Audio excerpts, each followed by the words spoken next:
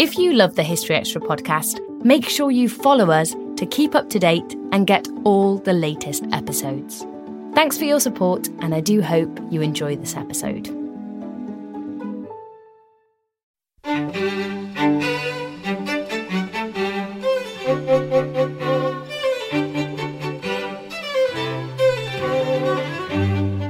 Hello and welcome to the History Extra podcast from BBC History Magazine, Britain's best-selling history magazine.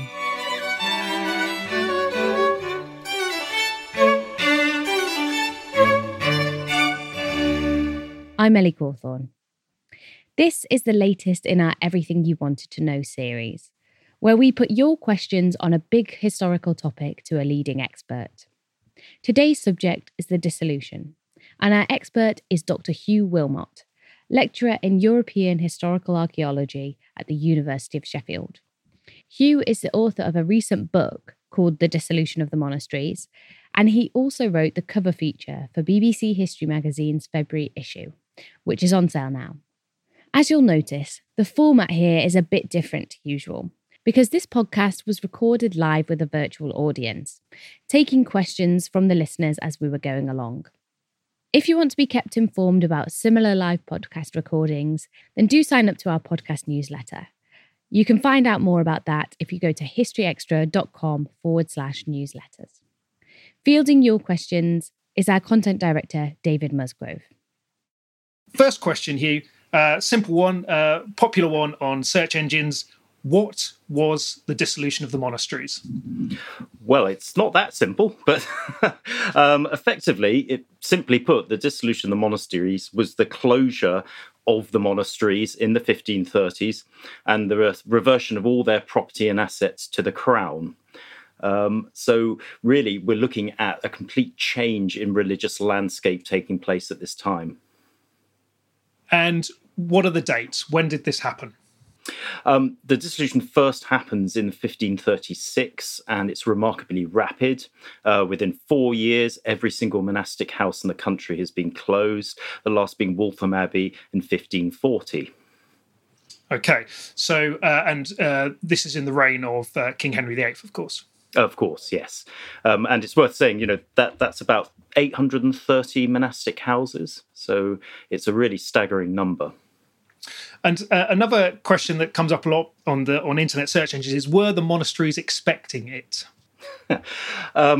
Certainly, probably not as it unfolded. I mean, there were certainly sort of earlier events of closure, most famously under Cardinal Wolsey in the 1520s. He closed down 29 houses to found the establishment of colleges to Oxford and Ipswich. So monastic reform and closure of houses happened in the past, but certainly never on this scale. And I don't think anyone, probably not even the Crown at the beginning, expected it to be quite so comprehensive.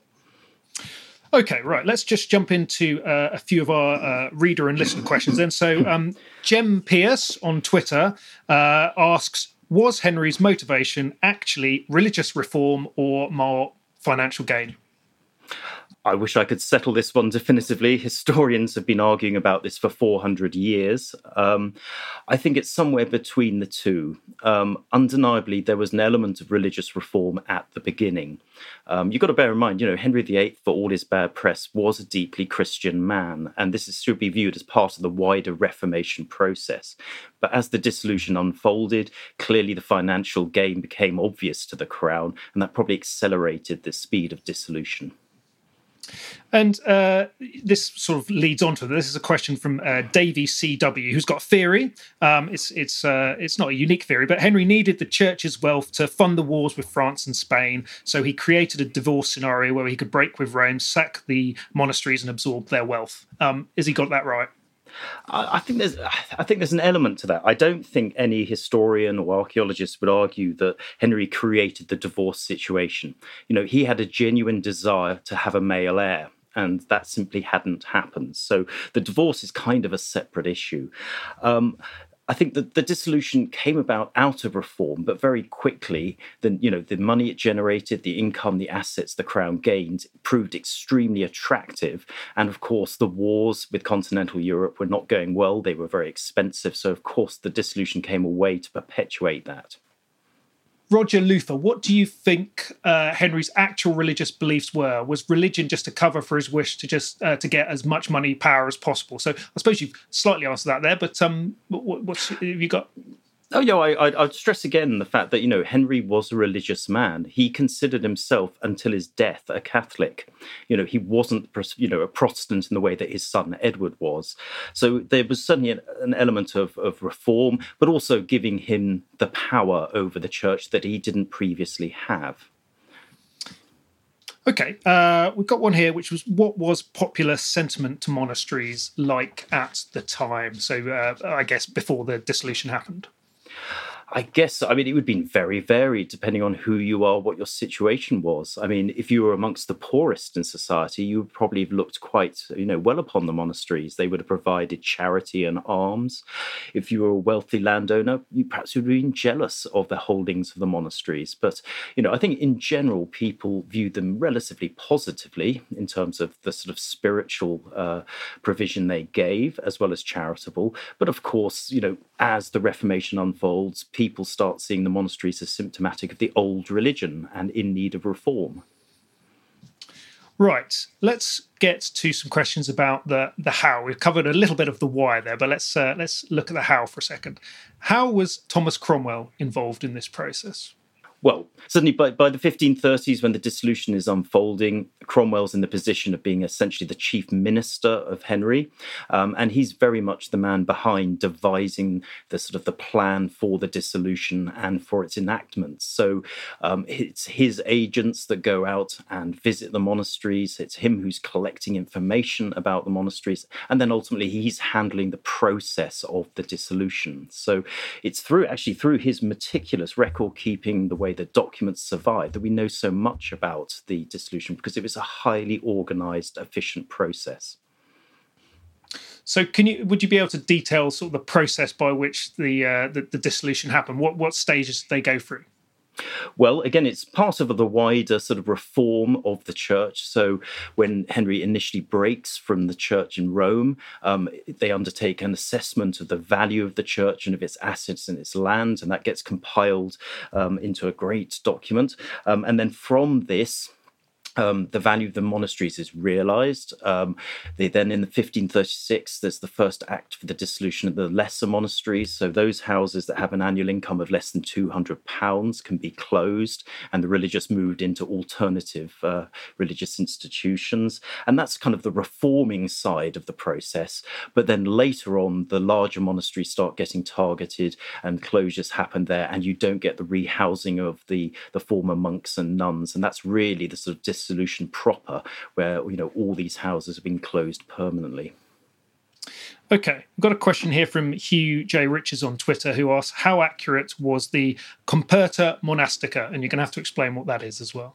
Well, the Comperta Monastica is essentially a compilation of commissioners' reports that goes to Cromwell, outlining the state of individual monastic houses. So they're all visited by Cromwell's agents, and in a way, it's a bit like the sort of former bishops' visitations that took place in previous centuries, where the state of the house would be assessed, the inmates are interrogated, any wrongdoings or misdemeanors are reported, and this is all compiled together and given to Cromwell in a document.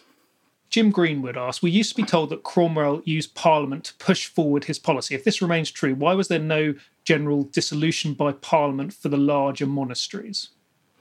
Well, that's a good question. The first act for dissolution in 1536 goes through Parliament, and that gives sanction to close the smaller monasteries. It's only in 1539 you get a second act after most of the monasteries have already been closed. And that doesn't allow for the forced closure of the greater monasteries, but it allows their abbots to surrender the monasteries voluntarily. So there is kind of legal basis, certainly for the first part of the dissolution. Then the second part of the dissolution, which has been termed by some historians sort of dissolution by coercion, was with less legal basis. But of course, technically, heads of these houses were surrendering their houses voluntarily, at least on paper. Okay. You've talked about this a bit before, but it's a direct question from Julie. To what extent was Thomas Cromwell the instigator? Oh, I think he plays the key role in this. I mean, it's partly his religious zeal. He's very much a reformer in the reforming faction of court. So he's one who's very much pushing the king in this direction. And then he implements it so efficiently. I mean, whatever your feelings of the dissolution, its ruthless efficiency is something to be really wondered at.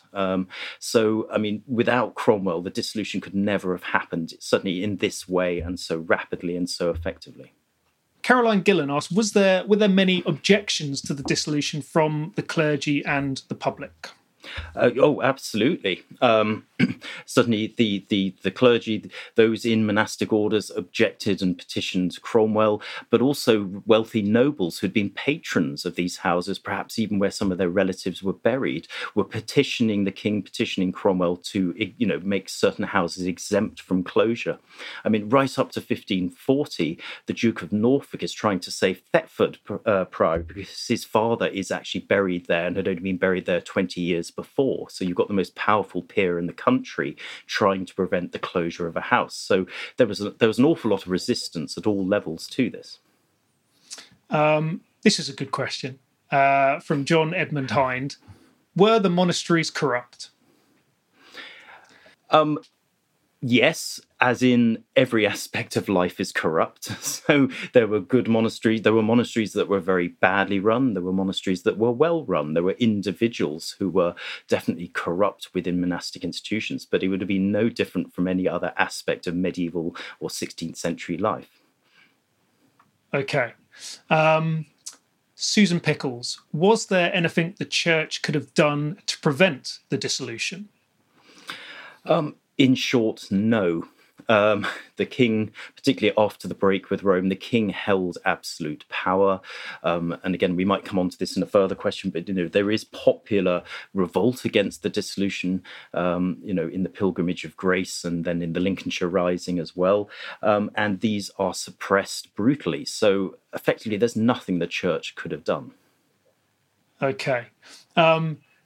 Sort of going back on the corruption thing, but looking at it from the other side of the equation, from I'm not sure, Elea Yosefi. Do you think Cromwell made up some of the things in the Valor Ecclesiasticus? And perhaps you should just remind us what the Valor was. Well, the Valor is actually a very accurate record of income. And the holdings of the monasteries and all ecclesiastical institutions. In terms of the visitation reports that are sent to Cromwell on the state of the houses, there's been quite a lot of discussion about this, whether this was a deliberate smear campaign by Cromwell and his agents against the monasteries. And certainly, I'm sure if they found things to take issue with, they would have reported them with glee. But also, it's sometimes noted that houses were well run, and actually that no fault could be found in certain monasteries. So I don't think it's fabricated, but I think where there was evidence, that could be used against the monasteries, it was certainly sort of compiled and sent to Cromwell. Okay. Another good one from Johan. Was there a long-term plan to abolish all religious houses in 1536, or did Henry just get more ambitious as he went along? Again, we will never know. It's not documented as such. I think the consensus now amongst sort of historians is that probably at the very beginning there wasn't a long-term plan to shut all the monasteries. It did start as a reform process, one where certainly less efficient, smaller monasteries could be closed and their wealth taken. I think it's just as the political events unfold incredibly rapidly, between sort of 1536 and 1539, that the plan evolves with that as the opportunity comes to seize more wealth. Lionel Barnes, good question. Were there differences in parts of England and Wales to what happened? Not particularly. The difference would lie in that certain parts of the country tended to have sort of less wealthy monasteries. So if we're looking at Wales, the West Country, some of the Midlands, these tended to have smaller houses, which perhaps were more likely to be closed first. Whereas in sort of North Yorkshire, where you have the great Yorkshire Abbeys, these are very rich institutions. They survived longer. But ultimately, it was a universal process across England and Wales. And, over the course of 4 years, all of them were shut. And of course, Revo Abbey, that one of these great Yorkshire abbeys, is on the cover of the magazine that with the feature you've just written about. A very dramatic-looking image it is too. Just building on that, J.E.M. Crosby wanted to know, when did the dissolution begin in Ireland? Was it concurrent with England and Wales? No, it's an entirely different process in Ireland and also Scotland, which had a later dissolution, and it was enacted in very different ways. Although Ireland, or most of Ireland, is governed, is under English rule at this time, it's a very different political situation, very different land ownership situation. So the dissolution happens at a slightly later date and in slightly different ways. Robert Dyson, what happens to the monastic granges? And we need to explain what the granges are to answer that question.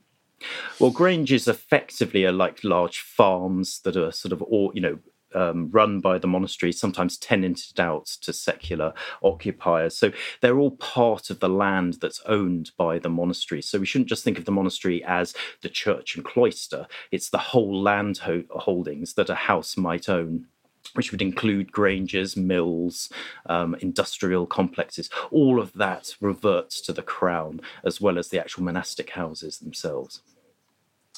Okay, right. So I'm just looking through. There's loads and loads of questions here. Thank you so much for all your questions. This is a fantastic amount of questions.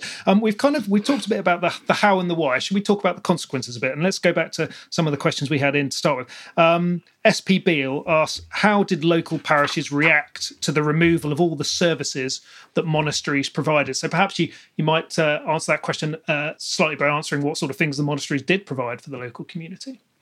Well, they could provide, both direct and indirect services. So as I've mentioned, they provided charitable relief. Hospitals were run by monastic institutions, that sort of thing. They would all go with the dissolution.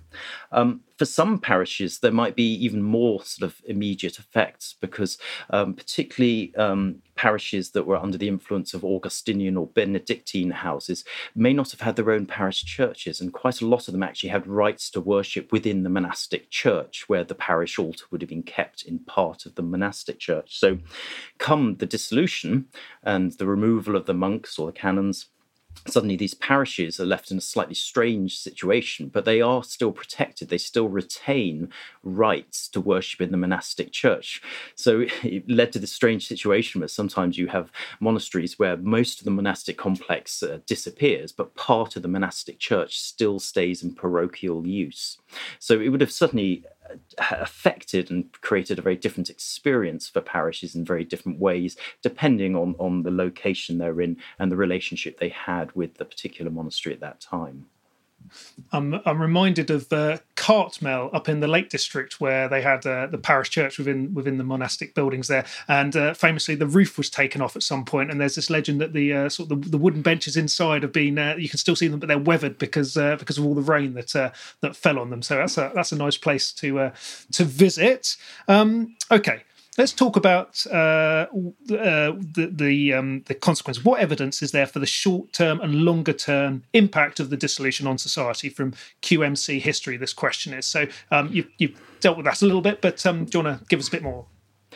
Well, absolutely. I mean, I can't stress enough how did this short-term impact on the poor and those who needed relief, charitable relief, the provision of hospitals would have been immense. And we suddenly see a massive rise in vagrancy, and sort of Tudor towns tend to get very concerned about what to do with the sort of growing amount of urban poor. So there are very real negative effects for those lower down in society. Also, clearly very devastating effects for those in religious orders.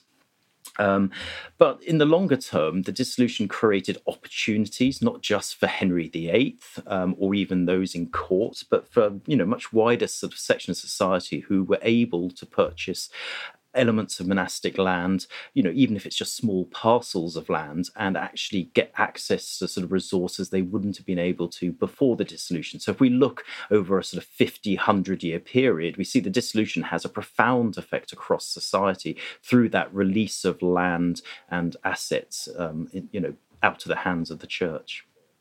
So did it quite dramatically change the rural landholding structure then? Oh, very, very much.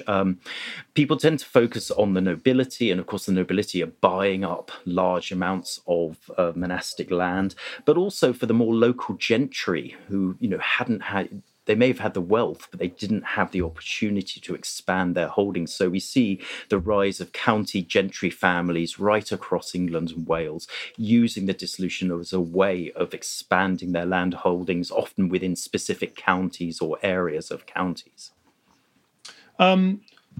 Looking at the urban context here, we've had a question from Professor Keith Ray, who wants to know what was the long-term impact on urban communities of the suppression of the urban friary. So you've been talking, in a sense, more about rural life, but yeah, that's an interesting way to look at it, isn't it? What happened in towns? No, that's an extremely good question, because most studies tend to focus on the rural monasteries, but of course the urban friaries were sort of critical to the infrastructure of towns. And when they disappear, again, the friars' mission was much more sort of evangelical. It was much more to do with sort of ministering to the poor, the urban poor. So with the removal of the friaries, that creates real problems in towns. It also creates sort of problems in terms of town planning. We get large open areas in towns suddenly becoming wasteland, and in some towns, such as sort of Newcastle and other sort of towns outside of London in the southeast, some of these urban spaces, which were formerly occupied by friaries, remain unoccupied for 200, sometimes even 300 years after the dissolution. And it's only really in the industrial period, when the towns are expanding, that this land is put back into more productive use. So there would have been a very visual impact on the townscape with the removal of the friaries. Yeah, that's really interesting, isn't it? Yeah, as you say, you don't sees that much about that. You mentioned earlier the impact on the monks themselves, on the clerics. Dawn Burgoyne asked, so how many monks were displaced and where did they go? What happened to them?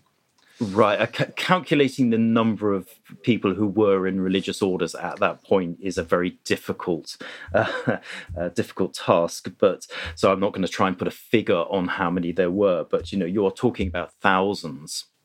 If there are 830 approximately monastic houses, that would be at least probably 8,000 to 10,000 as a conservative estimate of people who are suddenly being displaced.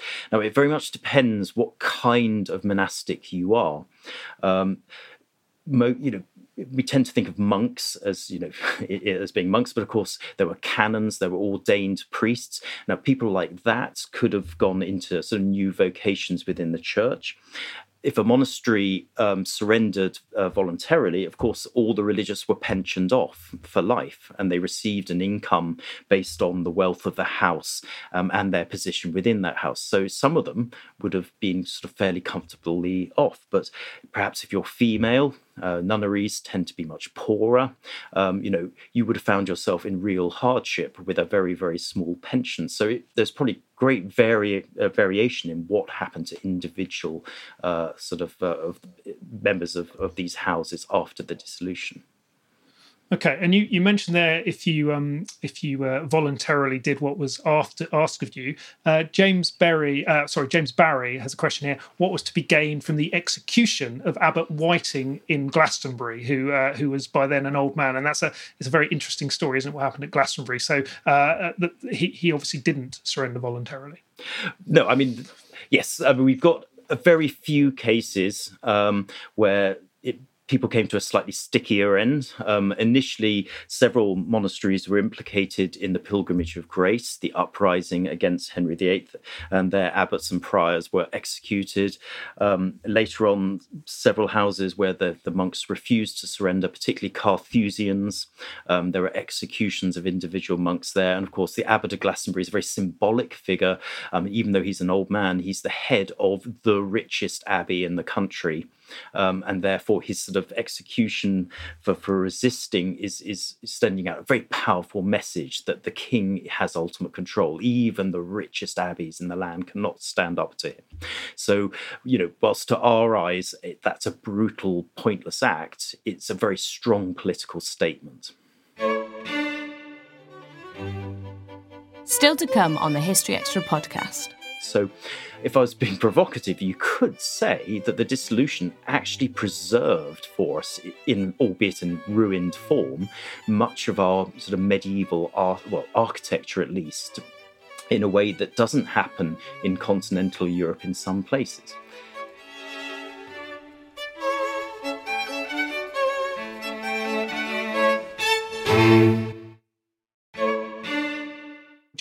This episode is brought to you by Indeed.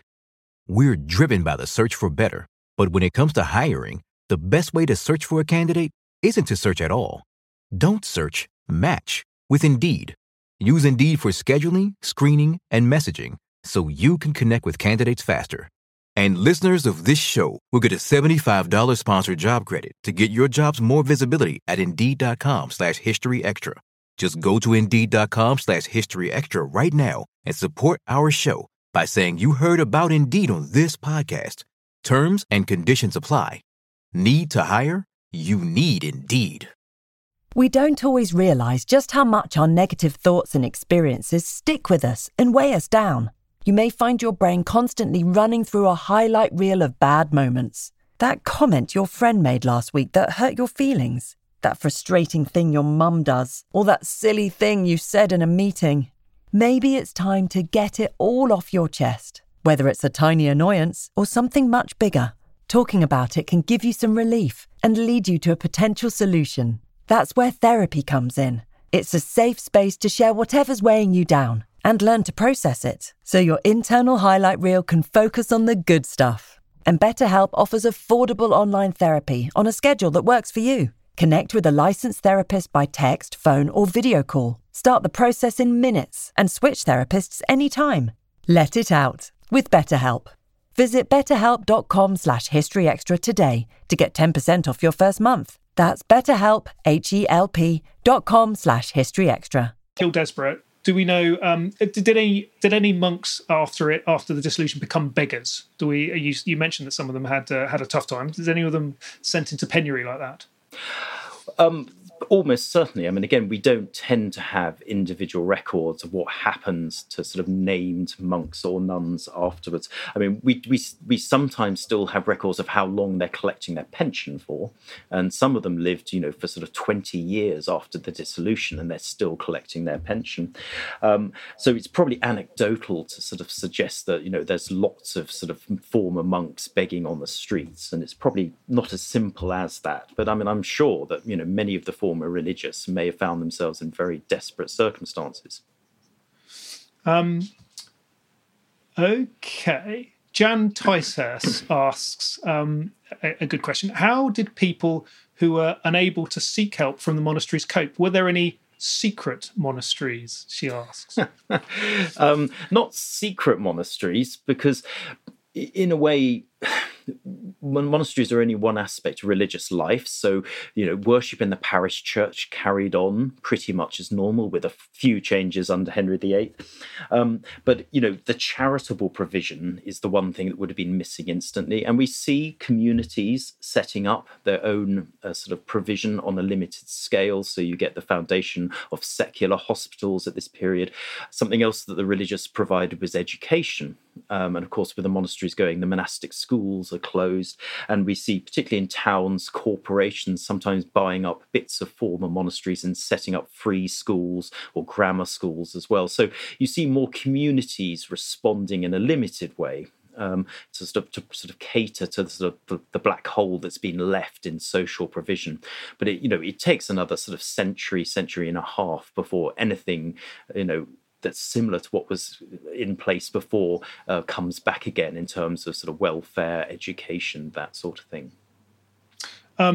You mentioned the Pilgrimage of Grace earlier, and there's a couple of questions here about that. Just wanting to know, what was the role? What was the Pilgrimage of Grace, and what was its role in this story? Well, the Pilgrimage of Grace was effectively a sort of popular uprising. It wasn't a violent uprising, and it was in part stimulated by the closure of monasteries in the north of England and the resentment of local populations with that.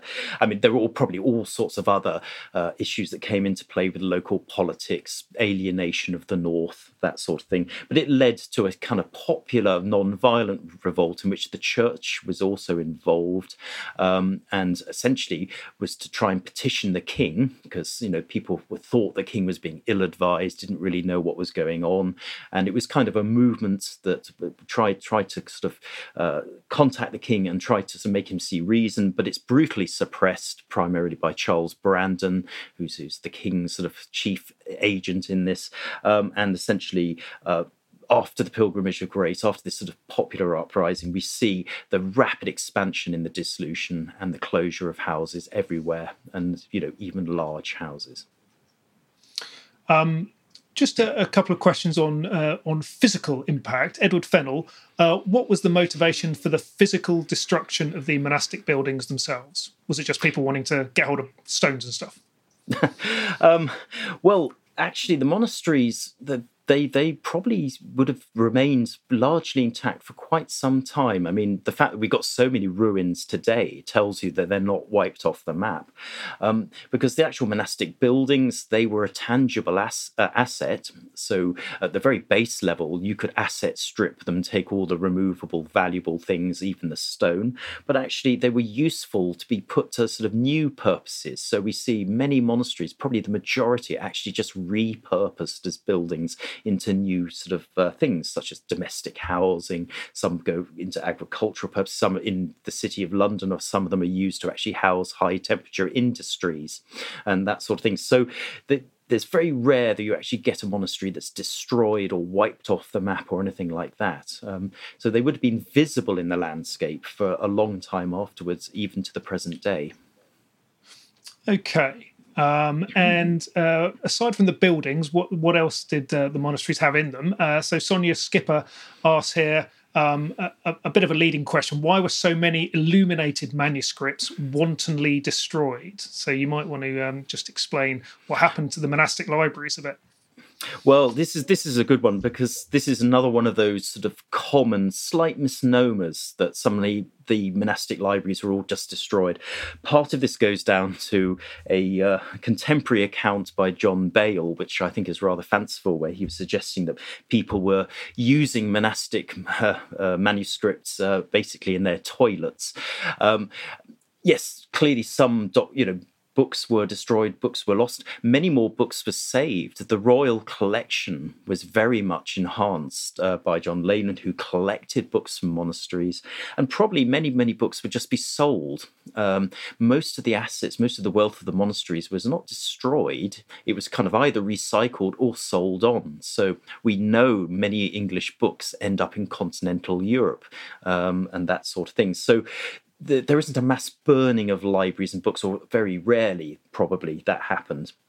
But books became displaced, they became dispersed, and that sort of thing over time. But we still have very many of the books from the monastic libraries in various collections, both in this country and around the world.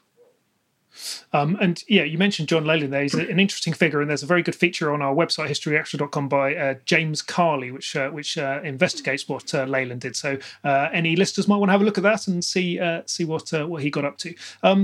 Leading from that, Jean Scaife asked, was a lot of medical knowledge lost specifically because of the dissolution? Now, from what you just said about the monastic libraries, perhaps not so much, but in terms of actual sort of medical knowledge that was distributed to people on the ground, was that a big issue?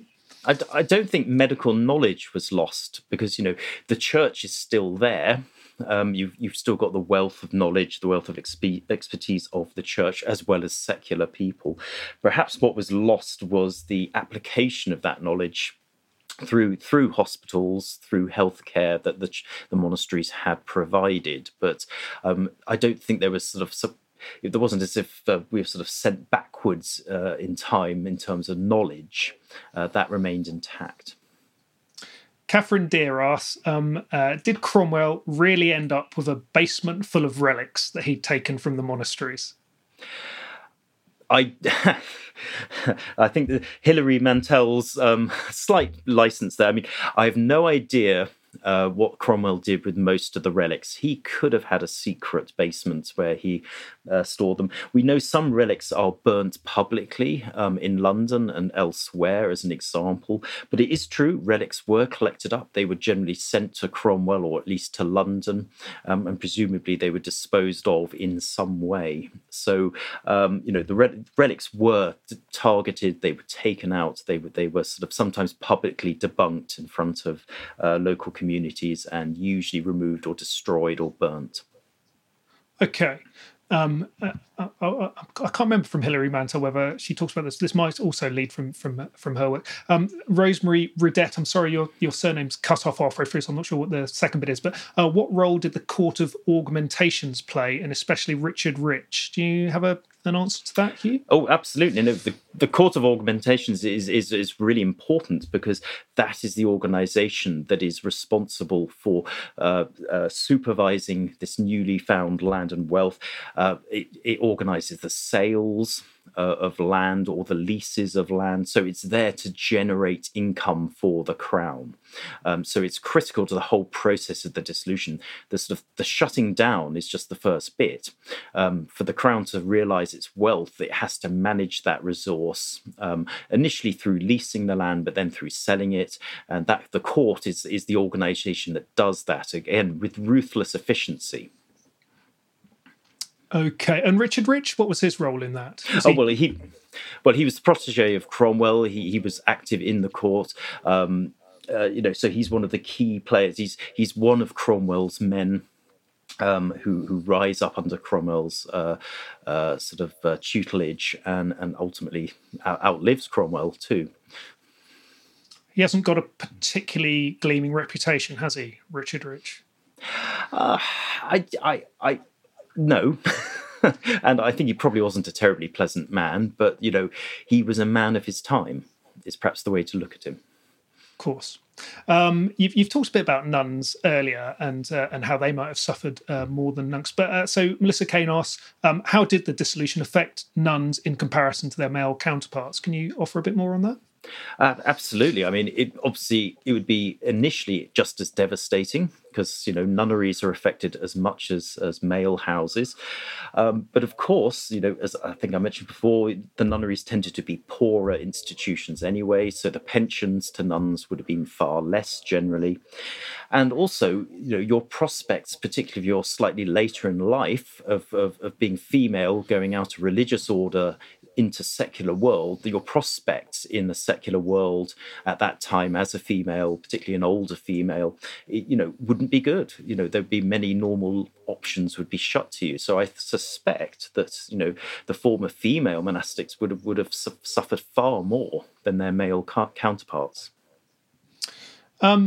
There's a very interesting question here from Rihanna Imona, who says, do you believe that the positive effects of the dissolution, like getting the support of the nobles by giving them church lands, were outweighed by negative effects of the dissolution, like the rebellions, such as the Pilgrimage of Grace? So I suppose in terms of positive and negative, she's talking about positive and negative for Henry VIII there. But do you have a response to that?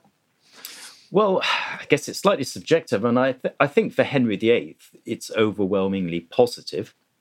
Not just financially. I mean, bear in mind, this is a sovereign who is an exceptionally poor sovereign compared to his European counterparts, not just in wealth, but actually in land holding, that sort of thing. So the dissolution provides him the opportunity to aspire at least to some of his continental counterparts. But in terms of redistribution of lands and wealth, certainly in the longer term, you could perhaps argue the dissolution was a positive thing. Now, I'm not saying it's an equitable redistribution amongst the whole population, but it certainly allowed sort of middling sorts in sort of late Tudor sort of society to grow, expand, and that sort of thing. So, any historical event, it's hard to say if it's good or bad, but I would say it's kind of a mixture. And building from that, Guy Whitehouse asked, and this is something you talk about in your feature in the magazine, sometimes the dissolution is portrayed as an act of cultural vandalism, which has left the country poor in some sense. So do you think that's fair, sort of building on what you've just said? I don't like the cultural vandalism tag. I mean, obviously, the dissolution resulted in the loss of what you could argue is a lot of great medieval art, architecture, art, that sort of thing. But there again, you look to continental Europe, and the Baroque did pretty much the same to most monasteries there. So, we wouldn't be if the dissolution hadn't happened, and if we had monasteries continuing up to the modern day, we wouldn't have the Rievaulx abbeys, the fountain abbeys that we do, because they would have been transformed in the 17th, 18th, and 19th centuries into completely unrecognizable institutions. So, if I was being provocative, you could say that the dissolution actually preserved for us, albeit in ruined form, much of our sort of medieval art, architecture at least, in a way that doesn't happen in continental Europe in some places. That's an interesting take. Here's a good question, building on from that a bit. Again, Michael Booth, did Mary Tudor attempt to revive monasticism in England? Only in an extremely limited way. Mary only accedes to the throne. Part of her negotiation with her nobles is that she won't try and take back monastic land, because everyone in court, all the nobility, without exception, had benefited from gaining monastic lands. So it's made very clear at the start of her reign she's not going to take this land back, otherwise she would have been on the throne for 10 minutes. What she does try to do is reopen a couple of institutions. So Sion is one of these, and this is just because this is a monastic house that's still in royal ownership. So there is a very limited attempt to reintroduce some monastic communities, but it's very short-lived and obviously doesn't survive into Elizabeth's reign.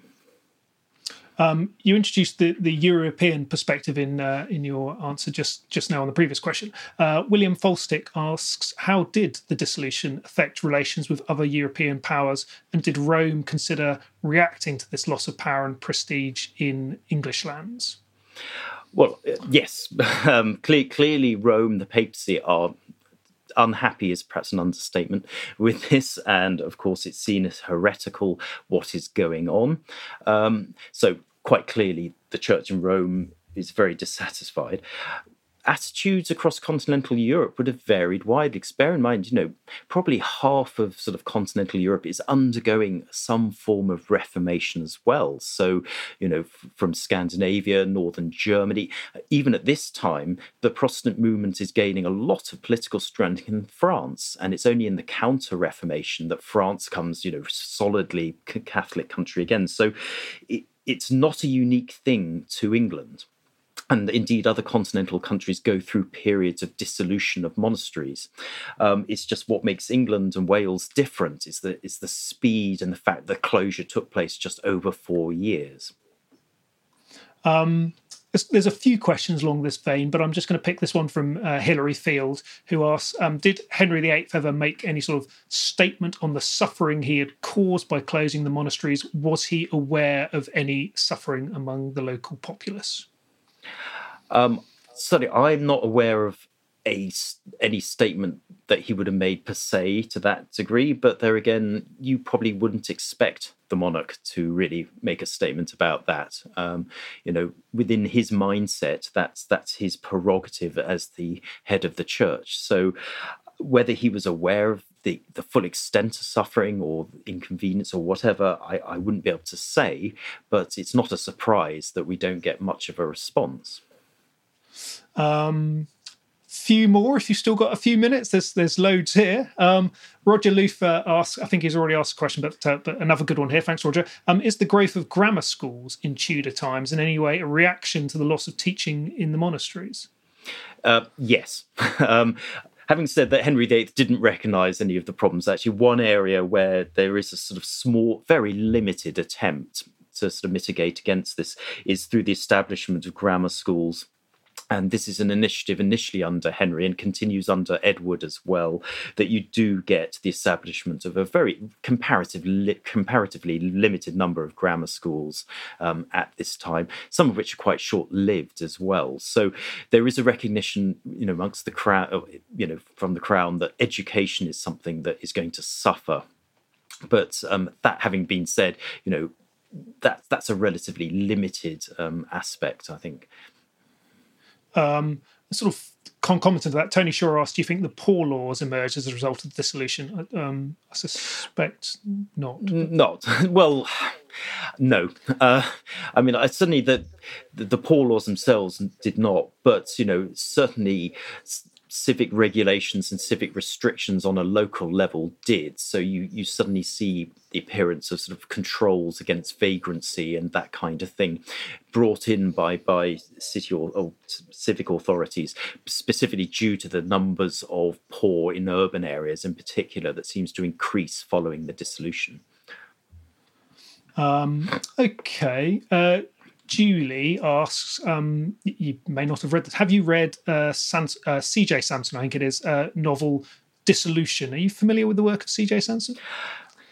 I read it quite a long time ago, so not the details anymore. But... So you're probably not going to be able to answer the second clause. Did you find the portrayal of the dissolution convincing? I suppose on a wider point, is there any historical fiction that gets to the nub of the dissolution that you're aware of? Well, I think, certainly Hilary Mantel's sort of painting of Cromwell, the man, I think is fantastic, because she presents him as a much more rounded character rather than a two-dimensional criminal, which kind of was the traditional way of looking at it. In terms of the actual dissolution, what happens to the monks themselves, I think that's the novel to be written. Because I certainly haven't come across a good novel that takes the monk's eye perspective of the dissolution itself. And that would be perhaps one for somebody to write if they've got some spare time at the moment. And what about non-fiction? Obviously, your book is excellent. What sources should people look at if they want to find out a bit more about this story?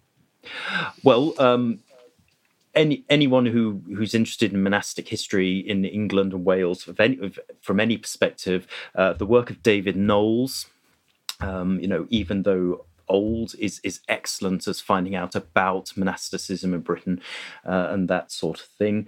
I mean, there's obviously historical works. I mean, I'm actually an archaeologist, and I think some of the archaeological work that's taken place is some of the more interesting. So there's works by archaeologists such as Glyn Kopak, who's actually excavated many of these sites, which have, went through the dissolution and then changes afterwards as well.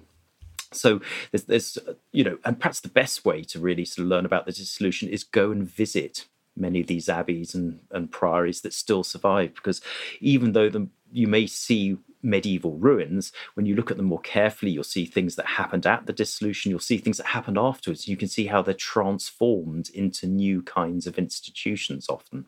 So I think getting out and about and exploring is one of the best ways.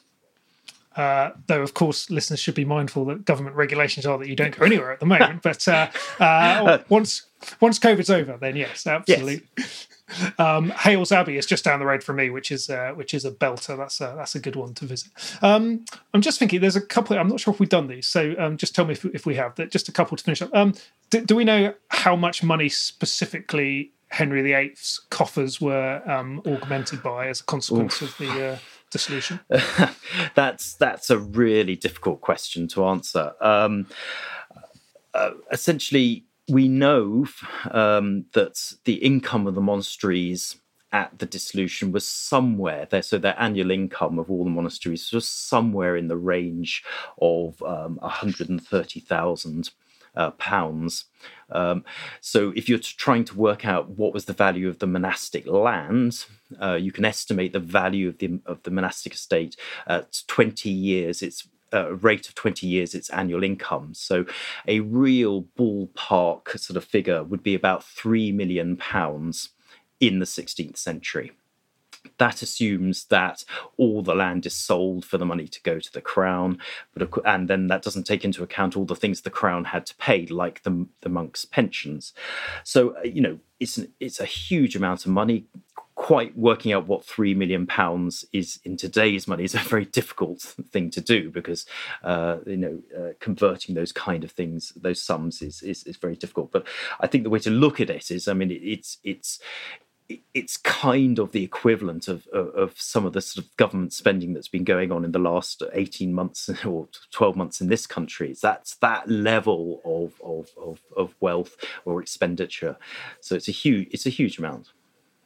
And there are a couple of questions which I've lost now, but I remember them. Just basically people asking how far was Thomas Cromwell himself enriched, and perhaps you could just remind us what happened to Cromwell. Oh, well, I mean, Thomas Cromwell is no different from many other people who are at court. They use the dissolution as an opportunity to gain property. One of the misnomers is that Henry VIII actually gave away land, or and sort of gambled it and that sort of thing. That didn't happen.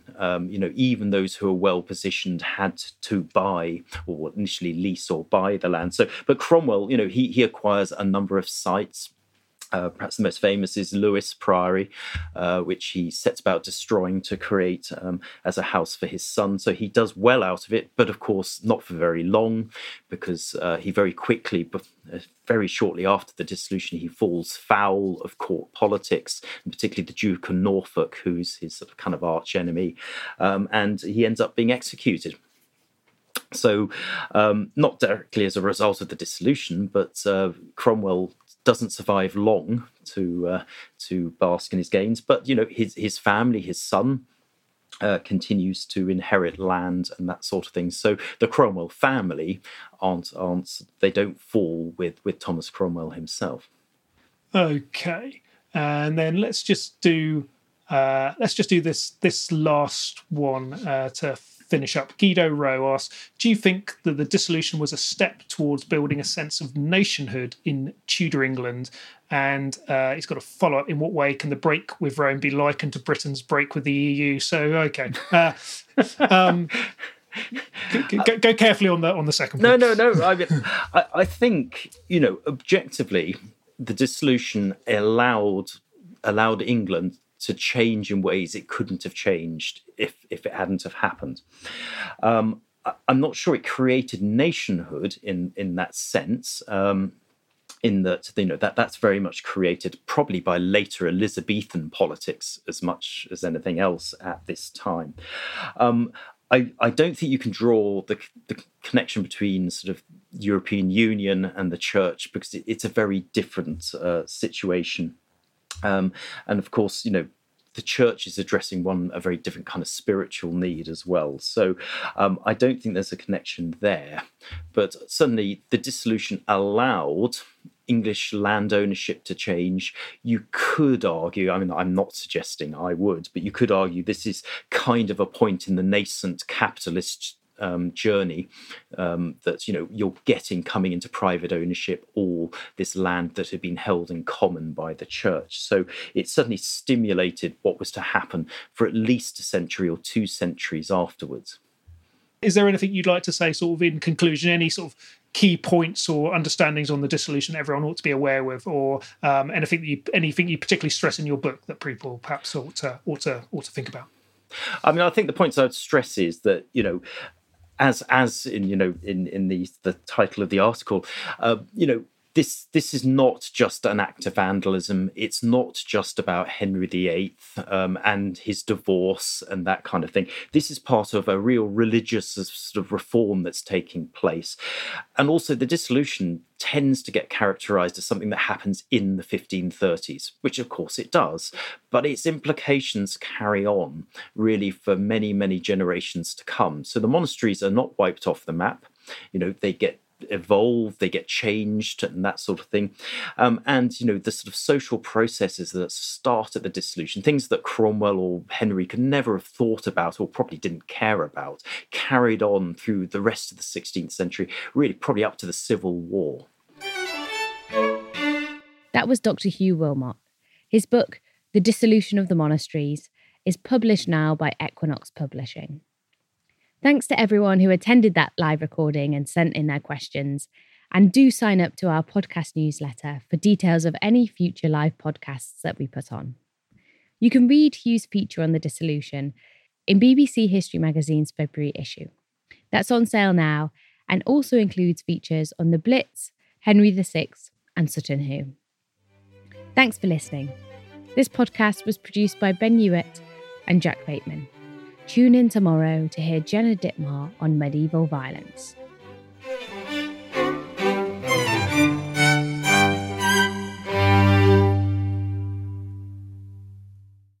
A collision between a Chinese jet and an American spy plane. He came and rammed into our left wing. With relations increasingly strained, what are the chances of things spinning out of control? The Western world was asleep. I'm Gordon Carrera. I'll be exploring the friction in this most important of relationships and asking, has the West taken its eye off the ball? You cannot ignore China. From BBC Radio 4, this is Shadow War, China and the West. Listen wherever you get your podcasts.